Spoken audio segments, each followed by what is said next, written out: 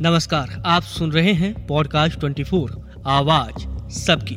चूहों ने अब तक हम आम लोगों की नाक में तो दम कर रखा ही था, पर अब इन्होंने भगवान को भी नहीं छोड़ा।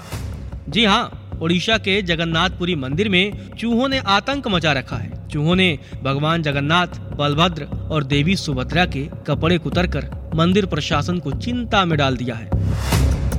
सेवादारों को इस बात की चिंता सता रही है कि चूहों से गर्भगृह की चीजों और श्री मंदिर में देवताओं की लकड़ी की मूर्तियों को कैसे सुरक्षित किया जाए। सेवादारों का कहना है कि चूहों और उनकी गंदगी के बीच पूजा अनुष्ठान करना मुश्किल हो गया है।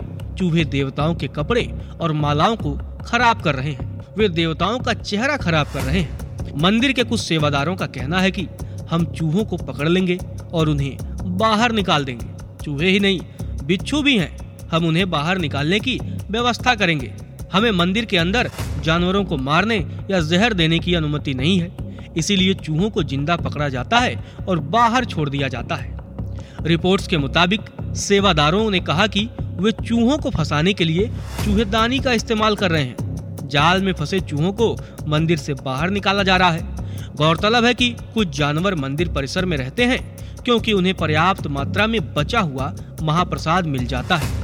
चूहों ने फर्श पर रखे पत्थरों के बीच छोटे छोटे छेद किए हैं जो संरचना के लिए खतरा पैदा कर सकते हैं। कोविड-19 महामारी के दौरान 2020 से 21 तक मंदिर कुछ महीनों के लिए बंद था। इसी दौरान मंदिर में चूहों और कॉकरोचों की संख्या बहुत ज्यादा बढ़ गई। श्री जगन्नाथ मंदिर प्रशासन चूहों के खतरे से वाकिफ है। देवताओं को नियमित रूप से चंदन और कपूर से पॉलिश किया जाता है और साफ सफाई का पूरा ध्यान रखा जाता है।